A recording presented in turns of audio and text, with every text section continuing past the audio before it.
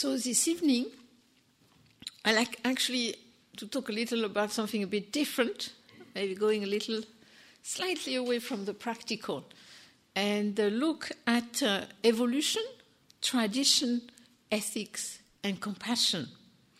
And to do that, I will talk a bit about a text I translated and was published, which is called the Brahmasnet Sutra. And so I translated it. It's a Korean text, but it's also a Chinese text. And actually the text is the presentation of the Bodhisattva precepts that are taken in the Chinese, Korean, also Japanese Mahayana. And so basically the Bodhisattva precept are the precept for those who aspire to awakening for the sake of everyone. And working on this text really made me in a way reflect on how do we know the Dharma? Stephen has been talking about the Pali text, and in a way, how do we know the Dharma? How does it come? Is it transmitted to us? And generally, either it is transmitted orally or it is transmitted through text. And then you are presented with text. And what is interesting, you have a text in front of you, and you read it, and generally you have this feeling that this text is true. But true in which way? Is it historically true? Is it theologically true? I mean, we have the feeling there is truth in it. And we have the feeling that this truth has been there forever in that way. We have this feeling, this text, which is presented to us right here, has been the same. The Buddha said it, and it went through 2,500 years, and we get it, and it's right there. And it must be identical with what was happening then. But I think, in a way, what we know historically, that tradition evolves, and also text evolves. And at that level, one could say also the Dharma evolves. And what is interesting with the Brahmasnet Sutra, so it's a text which has an introduction, talking about the precept, where it happened, how it happened, and of course, it is said to be said by the Buddha, of course. Though it's said to be also Vairochana Buddha is in there, which is like more of a mystical Buddha. So again, the historical thing is a little kind of fuzz, we could say. But it's got 10 major precepts and 48 secondary precepts. And basically, it's about harmony, compassion, liberation.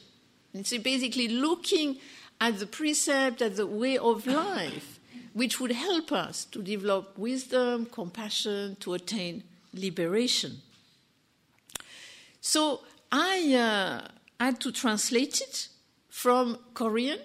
I did it from the Korean text, but with the help of the Chinese text, and also with the help, because I had done first translation, but for the publication I wanted to check it out. So I had my Korean, my Chinese, and then I had three. One French translation of the Chinese text, and then two other English translation of the Chinese text. It was great fun. For 4 months, I had lots of fun. I know it might seem a little dry, but I had lots of fun, looking at my translation, looking at their translation. And what was interesting is that most of the time, we translated things in a similar way. So we had the same meaning. The meaning was pretty similar, but what was fascinating to me is that they used different words than I used, and so each of us had a little different tinge, little different color. I was really struck by that. But then there would come time where just 3 Chinese characters, not major one, would just be translated so differently. Totally opposed or totally going in different direction. And I was very troubled because I wanted to translate the true meaning. I don't want to give bad goods. I wanted the true translation. But we gave 3 totally different translations. And the Korean also was a little different. So finally, I sent an email to my famous great scholar friend who knows Chinese and Korean and is top scholar in his field. And I said to him, how can I find the true meaning? And then he sent me back this email and he said, when you translate Chinese, especially of ancient time, truth is a little hard to come by. But what you can do is construe the meaning that makes the most sense to you. And when I saw that you construe the meaning, this was liberation. I realized that actually any translation is an adaptation. Just the way you understand it, the word you choose, and in a way you construe the meaning of this text. And so it is possibly true in some ways, but it really showed me that when we read a sacred text, which has been translated in different ways over time, it has evolved. We're actually reading an evolution. And then when we read it, we also have another evolution of what sense I read into it. 2 persons could make a totally different sense, could find a different meaning in the same text. And in a way, this is why the Buddhist tradition has evolved. You have different texts, and then different schools have done different things with them. I've seen different things in them. A word which did not mean much to one school was the bee's knee to another.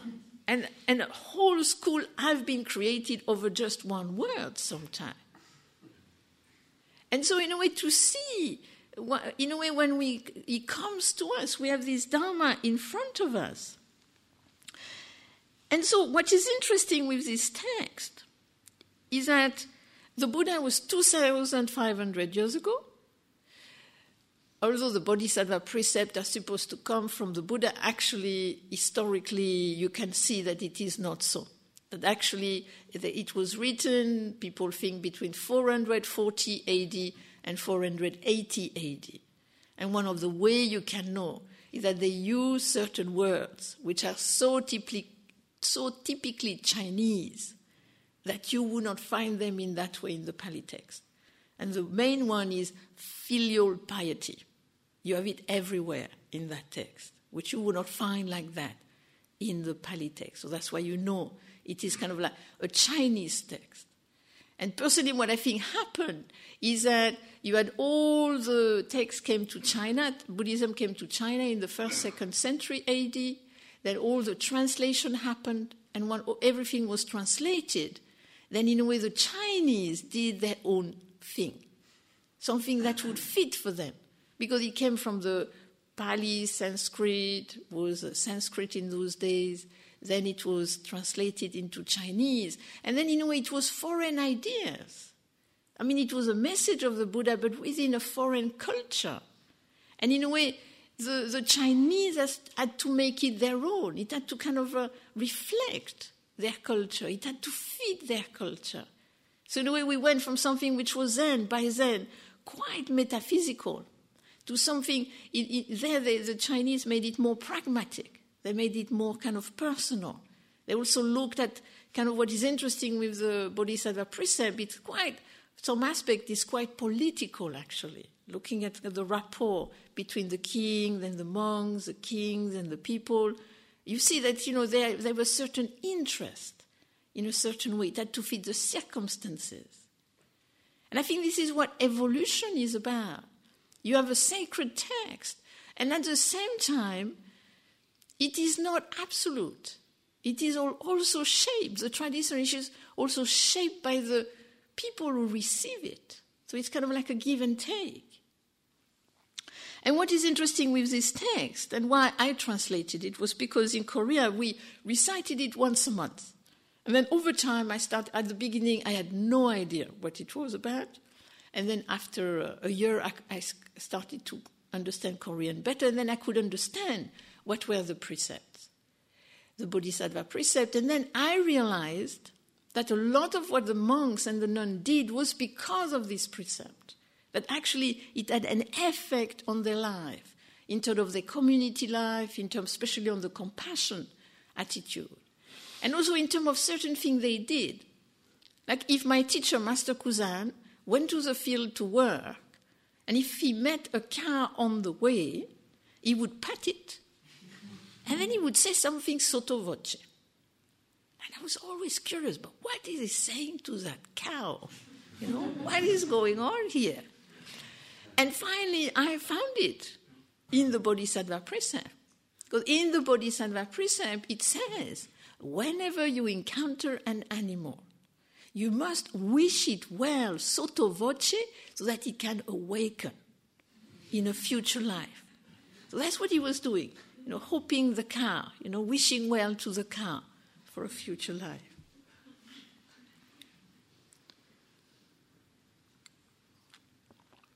Another thing I could see in action in the Korean temple was the idea of forgiveness. That's something we really had a hard time with, Westerners.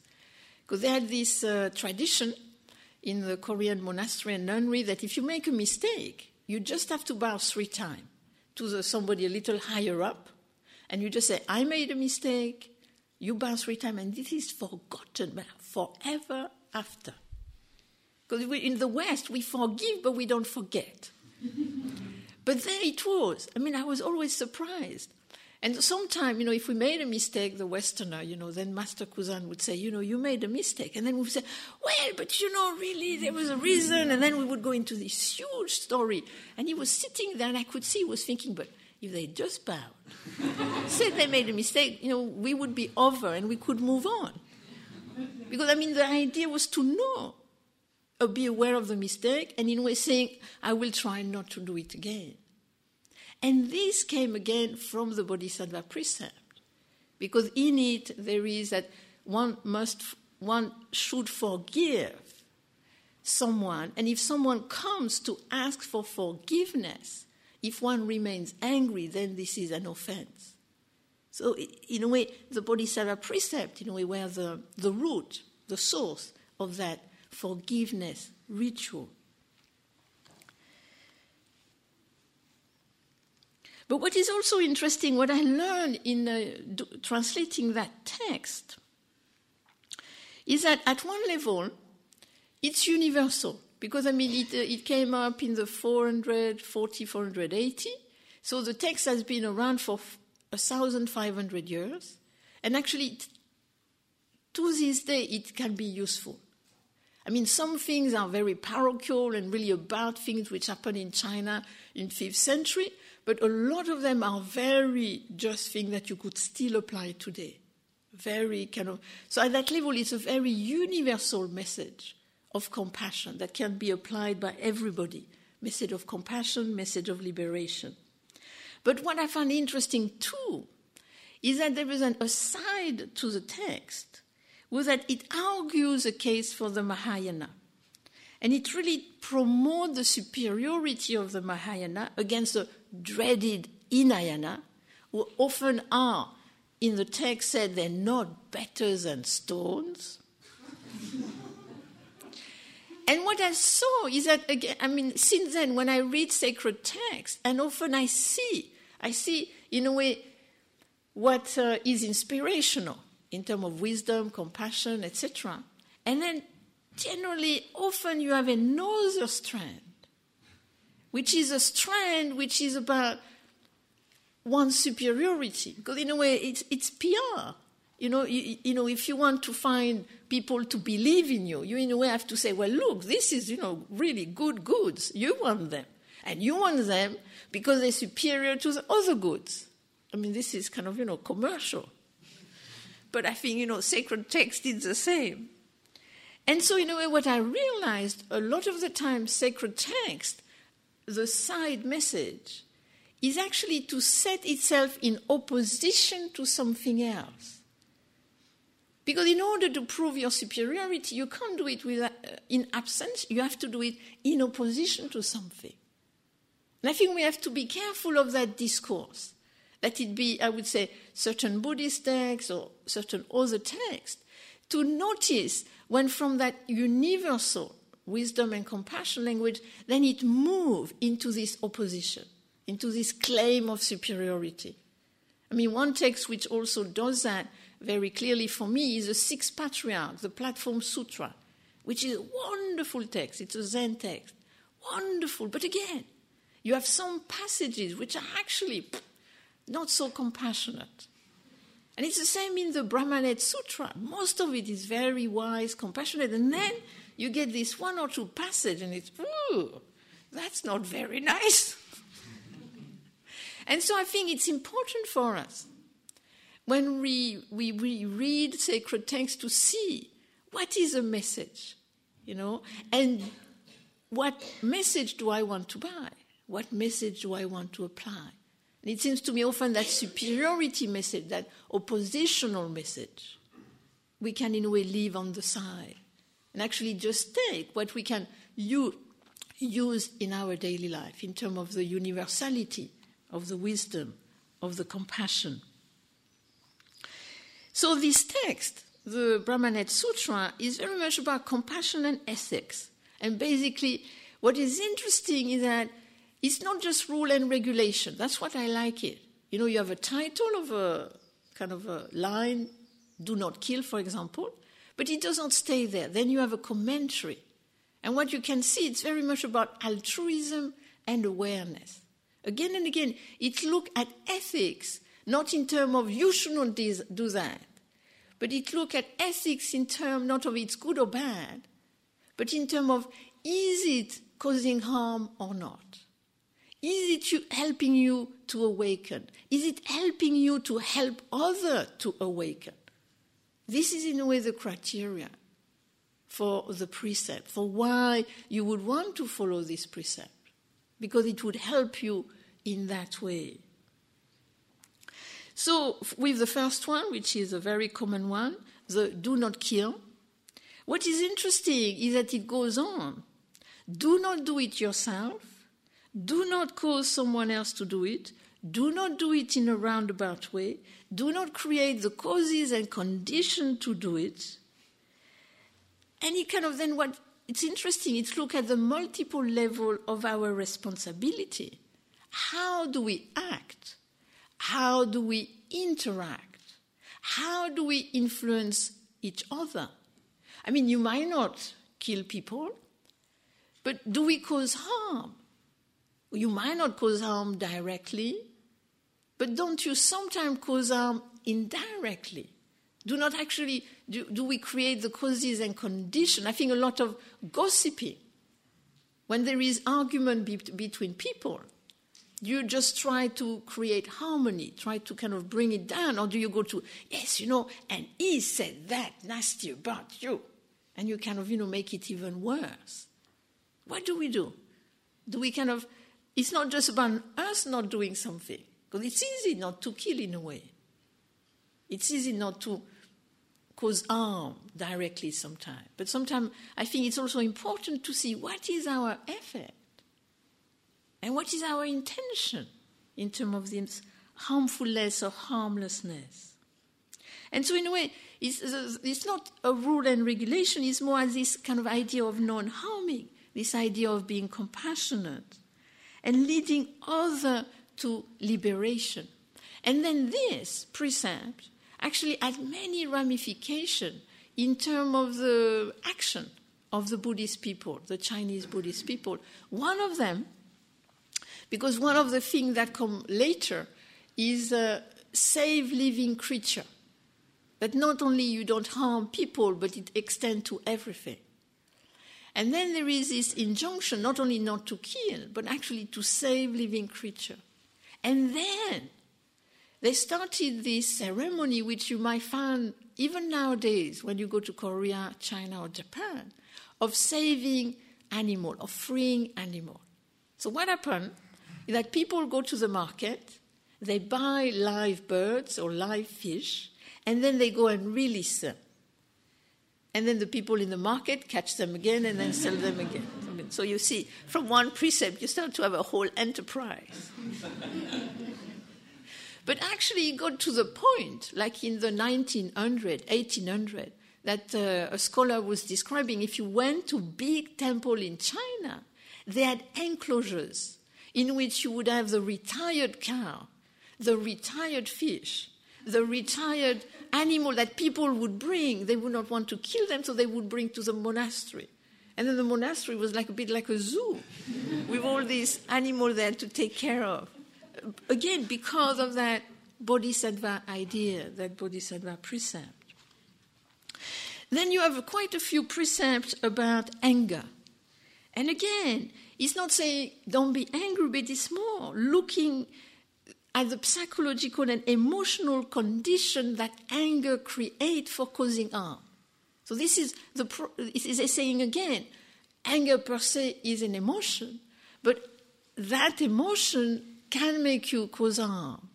And then it tells you the various things you are really encouraged not to do, because again, that would be an offense. So you should not abuse animals.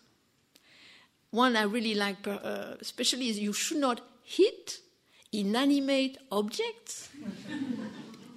So, I mean, 1,500 years ago, the Chinese were advised to not, kick cart or whatever that was not working.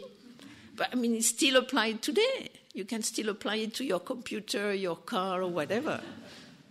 To me, that's what is interesting in this kind of text. It shows the human nature in a way, kind of a little similar, has not changed so much. We should not vent our anger on servants. I mean, we do not have servants anymore, but we have the service industry. And I think this is, again, to look. How are we when somebody calls you on the phone? Do you want double glazing? And it's a third phone call you got. Or if you have trouble with your computer, and you have been waiting for half an hour and it's costing you so much, and finally you get somebody telling you that to do the thing you have already done 3 times, and you say, can you kind of remain equanimous? So in a way it is encouraging us to be equanimous and compassionate, even in those conditions. And so in a way it's kind of looking at the root of anger, looking at the expression of anger, and in a way seeing what we're trying to do is cultivate wisdom and compassion. And so in a way to just kind of let ourselves be lost in anger, in a way would in a way lose a little that development of wisdom, of compassion. Then there is also quite a few precepts about cultivating positive and beneficial activity for self and others. One of them, for example, is to rescue people from difficulties. So if you see people in difficulty, really encourage to really help them, to do something for them. Another one is to help people who are sick. And the commentaries say you must treat the people who are ill as if it was Buddha himself who was ill. And so you really should be compassionate to them, really be helpful for them, just as if they were the Buddha himself. Then you have quite a few precepts about stealing and dealing with property. And this is very interesting. And the idea about stealing is not so much that it was illegal, but that to steal would be against the Buddha nature. It would be against developing, going toward awakening. And so then it again goes into its pragmatic. So it tells you to not do business with a negative intent. You should not extort money and goods using threat and violence with the help of well-placed people. You had the feeling that the person who wrote this had some kind of some example of corruption. The feeling they kind of seems to know about that. Because again, they say it would be against developing a mind of compassion. And so to me, what is interesting is that the Chinese people received all the texts from India, all the ethical texts, the various ethical texts. And then they decided to create an ethical text which would respond to their situation. And what is interesting, the specificity about this text is that it can be both applied to the monks and to the lay people. Until then it was separate. And the other specificity is that it tells you that if there is nobody around, you can take the precept yourself. So in a way, you don't need to receive them from anybody else.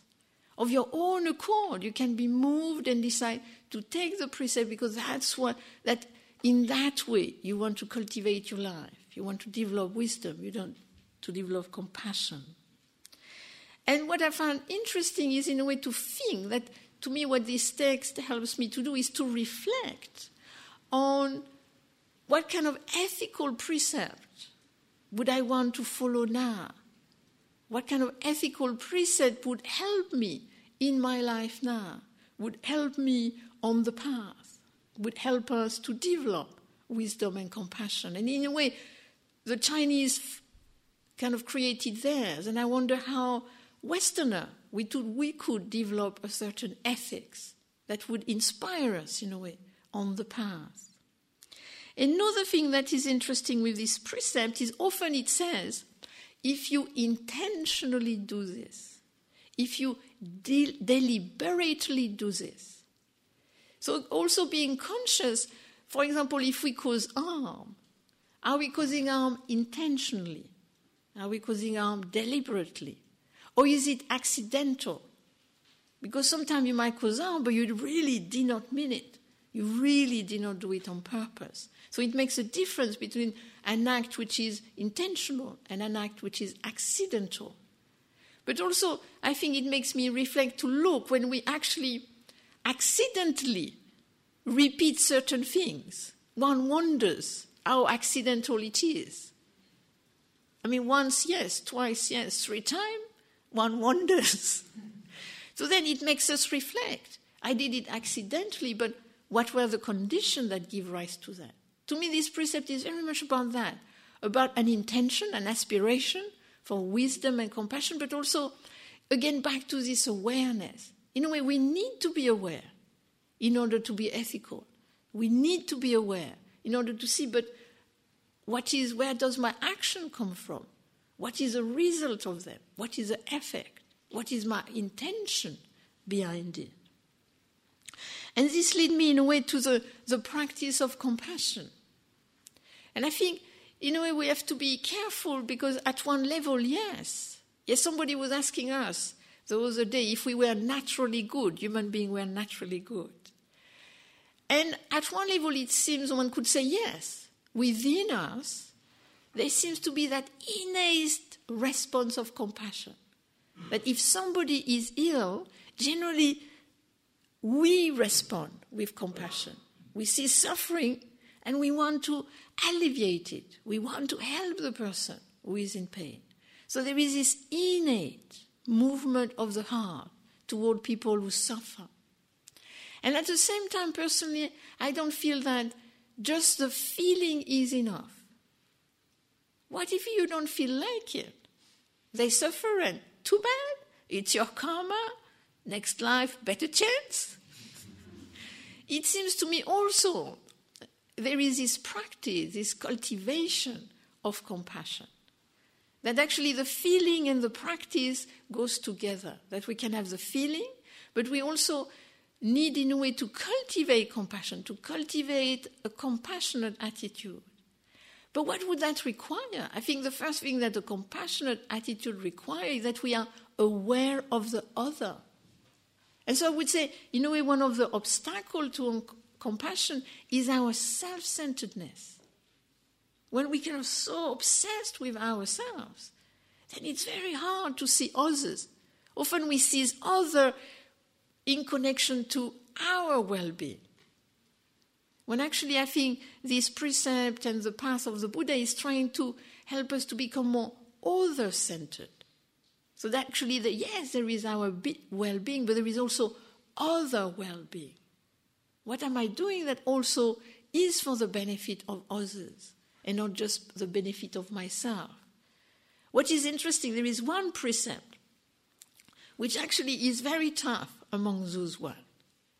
And it says that you should forgive, again about forgiveness, and then the commentary is, whatever good you have, you should give to others. Whenever somebody any slanders that goes toward others, you should take on yourself. This, I think, is like, one of the most difficult things we might do. Because, if somebody kind of slander us, we don't like it. I really hate it generally. And so, do we feel ready if somebody slanders somebody else? Can we say, yes, I can take that? I was teaching and there was one fellow who said, oh yes, I do this. He works for, he's a Buddhist, he's a meditator, and he works for a kind of a drug addiction kind of helping place. And so he works with different kind of people, and sometimes they kind of all get a little stressed. And then they often accuse each other of things, which could be true. And often he said, oh, I did it. And generally he deflects. Because if it's him, all right, then it kind of deflects a bit the atmosphere. And so he's kind of, in a way, can we take others' place? And to me, this is, again, what awareness at the root of compassion, in a way, need to be a certain empathy. And that's what I found beautiful often in the teaching of the Buddha, is how he can really put himself in the place of people who suffer. He knows what it feels like. And he tried to tell others what it feels like. And because it feels painful, then you don't want to do it. And so, in a way, to me, this compassion, the practice of compassion, is a practice of seeing the other, is a practice of listening to the other, is a practice of having empathy for another life. But what also is interesting about the Buddha is how he really sees compassion as equally for self and others. That it's not just often when we have this idea of compassion, it's just for others. I need to be selfless. I need to totally disappear for others. But Buddha said no. You need to have as much compassion for yourself as for others. And to me, it's like there is a spectrum of compassion. That sometimes it's more for others, sometimes it's more for ourselves, and sometimes it's in the middle. And again, this is according to compassion. So there is not a certain type of Buddhist compassion. But to me, it's more like a creative, wise, compassionate response. That when something happens, in a way we respond in a creatively wise and compassionate way to that moment. And also we try to do the best we can. Because at one level we have no idea what is going to be the result. And I think this is one of the challenges of ethics, that we must make choice when we act. And we hope for the best, and we never know what's going to happen. But at the same time, we can be aware of the result and see, is it beneficial or not? Did I help or not? And to me, at that level, that's why listening is so important. That's why I suggest a listening meditation. So we become more listening to, in a way, the cry of the world, like the Bodhisattva of compassion. What is it that people need? Can I give it? This is the next question. Somebody might want something from you, might need something, and actually you might not be able to give it. So in a way, there is, I would say, in compassion, this tension between the suffering, between the need, between also your suffering, your need. And I think also with compassion, one has to be careful that it is not necessarily comfortable. Because when somebody suffers and we are with them in their suffering, it is painful. And that's why I think, again, it's so important to develop stability and openness. So that when there is suffering, we can be with it. We can have a creative, wise response, but we're not overwhelmed. We're not paralyzed by it. I mean, some years ago, when we were in South Africa, we were asked to go to visit a hut because people were in difficulty with the idea that we would help, because time to time we help out a little in the Zulu village financially. And so we went to this hut. And this was, I would say, the worst hurt I had ever seen. There was nothing, just a broken pot. And these two little kids who looked really kind of, full of scabies and really... And there was this old lady, and she looked so depressed, so hopeless. I sat there, and I felt so sad. I felt like, in a way, the hopelessness, the helplessness of the situation. They had no means to have any financial of anything. The people had died. It was kind of really, really a big mess, the situation. And I was sitting there feeling very sad. And at the same time, the sadness was about this family. I can do something, which we did, and we support the kids and the grandmother. And then I thought about all these families in South Africa, all over the world, who are in the same situation as these two little children and this lady. And I cannot help them. And actually, I was quite sad for a week. I mean, it did not stop me from doing what was, we helped. And next time we saw them, the little girl looked great, they go to school, the grandma looked back to her age of 55, and she's much better, and you can see she has hope. So they are in a very good shape now. But at the same time, whenever I think of them, there is a joy to know they're better, and there is also the sadness of knowing the limitation of my compassion. And so in a way, that's why I think when we talk of compassion, we also need to remember wisdom, and also need to, I would say, practice meditation to help us to have that stability, that openness, and being able to be with what is difficult. And so the feeling might not be pleasant, but if we don't grasp at the feeling, we can just be with the feeling, and in a way honor that feeling and have that compassionate gesture. So that's what I wanted to say today. Are there any questions or comments?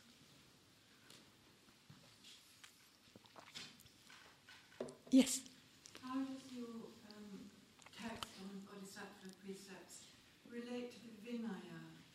Does it come from that? No, what is interesting, because since then I've been very interested in ethics in different ways, and I've looked at the Pali text, all the bits which really have the precept.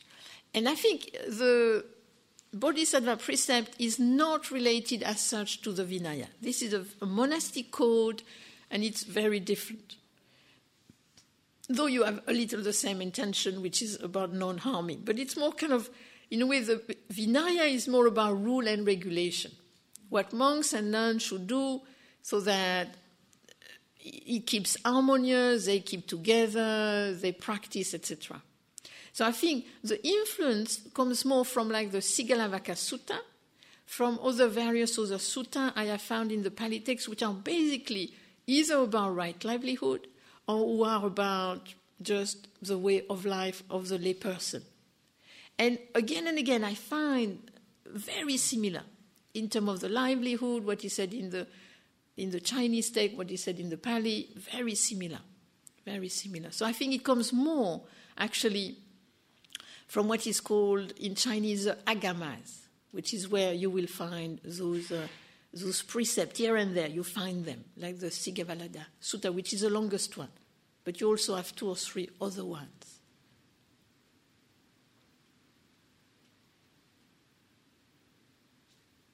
Yes? Not a question, just a comment really. It's just when you said about the people ringing up about double glazing. On one occasion, I've had 2 phone calls during the evening trying to sell things, and third one, the woman started the other end, and I just put the phone down. And 10 seconds later, it rang again. So I said, and here's another one, picked it up. And she said, "You may not like what I'm doing, but you needn't be so rude." And she put the phone down on me.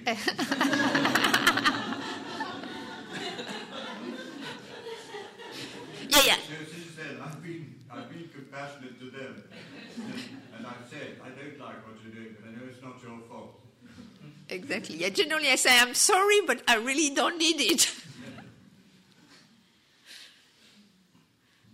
Yes? In your comment about perhaps developing an inspirational text on ethics for the West, the Dalai Lama produced the book, I think, Ethics for Modern Living, which was targeted at a broader than Buddhist community. Do you think because, I mean, he has wonderful PR, and he is a wonderful person, obviously. Do you think that would be the basis for a start, to build on that? I have not read it, but very likely he might have taken it actually from the Bodhisattva vows. What is very interesting, in the Tibetan tradition, you have a text which has, I think, 10 major and maybe 50. They have 2 more than the Chinese. They have a little more vows there. And what is very interesting is that it's a bit a similar type of text, but culturally it's very different. And so some are similar in terms of wisdom and compassion, and some are so Tibetan, And so I would not be... And in my translation, which is called The Path of Compassion, at the end, I have the Tibetan Bodhisattva vows, so one can compare. And those, I feel, very likely the Dalai Lama, I mean, he also wrote a foreword to my text, but I'm not sure if he read my text or not. Very likely he inspired himself, I would not be surprised, from these Bodhisattva vows, but gave it a modern twist. But I would say one of the very interesting new development in terms of ethics, which is an interesting text, is the precept of Thich Nhat Hanh, the precept for the interbeing. I forgot the name. But then he has about, if I'm not mistaken, maybe it's 16, the 16 mindfulness precept. And what is interesting with Thich Nhat Hanh, who is a Vietnamese monk, you might have heard of him, he's written Being Peace, one of his most famous books. And they change a little. You see, because I have a version of way back, and then every 10 years I have the feeling they kind of review them a little. And so it's kind of interesting to look at the different version. This is another thing. His version is quite modern. It's quite interesting what he does. And I think very likely a new version could be inspired by His Holiness the Dalai Lama. But it seems to me that Thich Nhat Hanh might be more active in terms of ethics, because this is something he does that he sees a great need for nowadays. And so since about 5 years, he encouraged a lot of people to take those precepts in order for them to become conscious of it, and then to retake them regularly together, so to reflect on them. So it's not just rule and regulation and you put them on the board, but it's something that you really reflect on. These I would recommend to have a look at. They're very interesting. Yes? Do we need ethics? I'm thinking if we cultivate compassion and awareness, won't we know what to do in particular circumstances? Generally, this is an idea. But you see, I think why the Buddha? I mean, the Buddha was very clear. I mean, he really talked a lot about ethics. I mean, talked a lot about many different things, but ethics were one of them. And he was very clear that we needed to cultivate the 3 things: ethics, meditation, and wisdom. And tomorrow I'll touch a little on it, but I can briefly mention. To me, what is interesting is that you have people who do a lot of meditation, or you have people who study a lot the text, and it doesn't mean that they will necessarily be ethical. I mean, one of the worst examples is I forgot the name now, the Japanese kamikaze pilot. Seemingly they were trained in Zen meditation so they could do it better. So, you see, I would say yes. You see, if you keep the intention of compassion, but compassion, you see, you have to be careful, because sometimes, you see, you have this idea of going beyond good and evil, and then you can do whatever you want because it will be wise. In my experience, it doesn't seem to be so, you know. And once we had this meeting with the Dalai Lama long ago, a small meeting, and people were talking about crazy wisdom, you know, which means you were enlightened and you could do whatever you wanted. And the Dalai Lama said, but if they are, you know, really, really awakened, then normally they should be able to, you know, to drink their urine and to eat their feces, and instead they choose to go and drink alcohol, you know. So he thought, you know, to me, the problem, you see, the ethics, to me, is very much about living in the world. It's about looking at our action in the world. Because in a way, the spiritual path could be quite too individualistic. You know, I am compassionate, but are you compassionate in the mind? I mean, it's easy to be compassionate in the mind. I love everybody, but you might hate your neighbor. You know, to me, this is, in a way, of course, if you have a direct, experiential kind of conduct of compassion, yes, it would be, but then you would be ethical. You see, to me, that's where it comes in. To me, ethics is about compassion and vice versa. But ethics is a kind of saying, look, what is your impact on yourself and others? What is your impact on the world? And so it's kind of to kind of make us reflect more on the kind of the whole kind of interaction. To me, this is what ethics is, kind of like kind of different theme.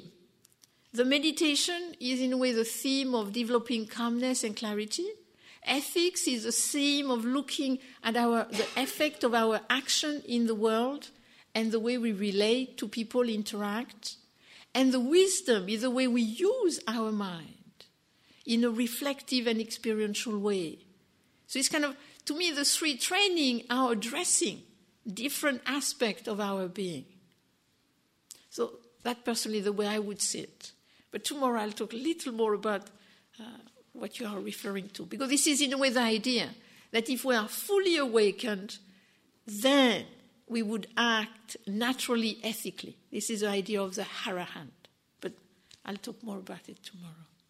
And thank you very much.